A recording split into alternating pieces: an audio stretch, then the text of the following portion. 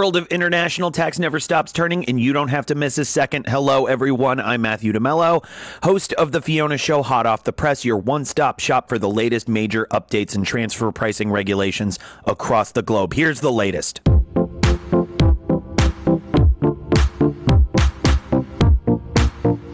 Following the publication of the Colombian government's Decree 2345 last month, deadlines to file a transfer pricing disclosure form in local file for companies with residence in the country are now set in stone. These are required forms if multinationals have gross equity equal to or greater than 100,000 in adjusted tax value units, which is like a currency, but translates into a little over $1 million US.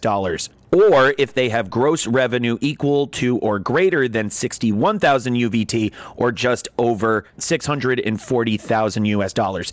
Depending on the last digits of your tax ID, the deadlines themselves require taxpayers to file between July 7th and 21st on the Colombian Tax Administration website. Also, if you have carried out operations with related parties that reside in tax havens, you'll also need to file a master file and country-by-country report, but don't worry, you don't have to file those by July. Master file and country-by-country reports will be due between December 10th and 23rd, also depending on the last digits of your tax ID. A decade ago, most of us would have cringed at the phrase New World Tax Order, but that, along with the brave new digital world, was the theme at the German Federation of Industry's annual International Tax Conference in Berlin last week. OECD Director of the Center for Tax Policy and Administration, Pascal Saint-Amans, and the head of the International Cooperation and Tax Administration Division, as well as an extremely handsome one-time guest of the Fiona Show podcast, Dr. Achim Prost, served as panelists, telling the audience to buckle their seatbelts because the Pillar 1 and Pillar 2 trains have officially left the station. As you'd expect, not everyone is on board. Fellow panelist Dr. Christoph Spengel of the University of Mannheim shared academic concerns that the very design of the proposed digital taxation guidelines is already off the rails. Among the flaws, undermining the arm's length principle and a fundamental break between taxation and the point of value creation. But together with the German Director of International Taxation at the Federal Ministry of Finance, Martin Kreinbaum, the OECD leadership pushed all their chips in and rolled a solid 15 for bureaucratic apathy before playing their "don't let the perfect be the enemy of the good" card, noting the window for debate is closing and ending their turn.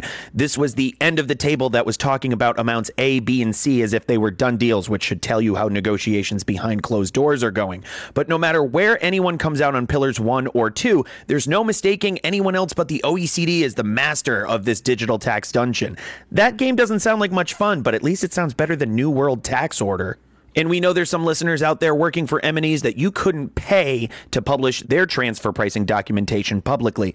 But British oil and gas titan Royal Dutch Shell is getting their exhibitionism on. The company published a 2018 country-by-country report on their website for the entire viewing public and all interested parties therein to gander. Why the full Monty? CFO Jessica Uhl says Shell wants to be more transparent, and the report is, well, just that, and not entirely flattering.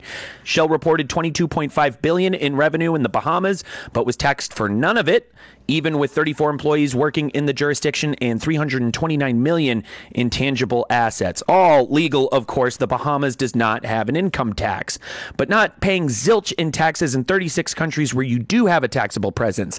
This is not the sort of thing you want to broadcast out in a media environment intensely critical of absolutist tax avoidance tactics, especially when you're the third largest company by revenue on the planet, and that kind of headline does not play well outside the United States. We'd go on, but why should we? The country-by-country report is public, so you can check it out yourself. Stay up to date with the latest transfer pricing updates by subscribing to this podcast on iTunes and Spotify. While you're there, check out our long-form sister podcast, The Fiona Show. The 19th episode, Tax Certainty Fact or Fiction, features Dr. Achim Prost of the OECD. My name's Matthew DeMello, and they let me write, edit, and engineer this podcast. Catch everyone next week.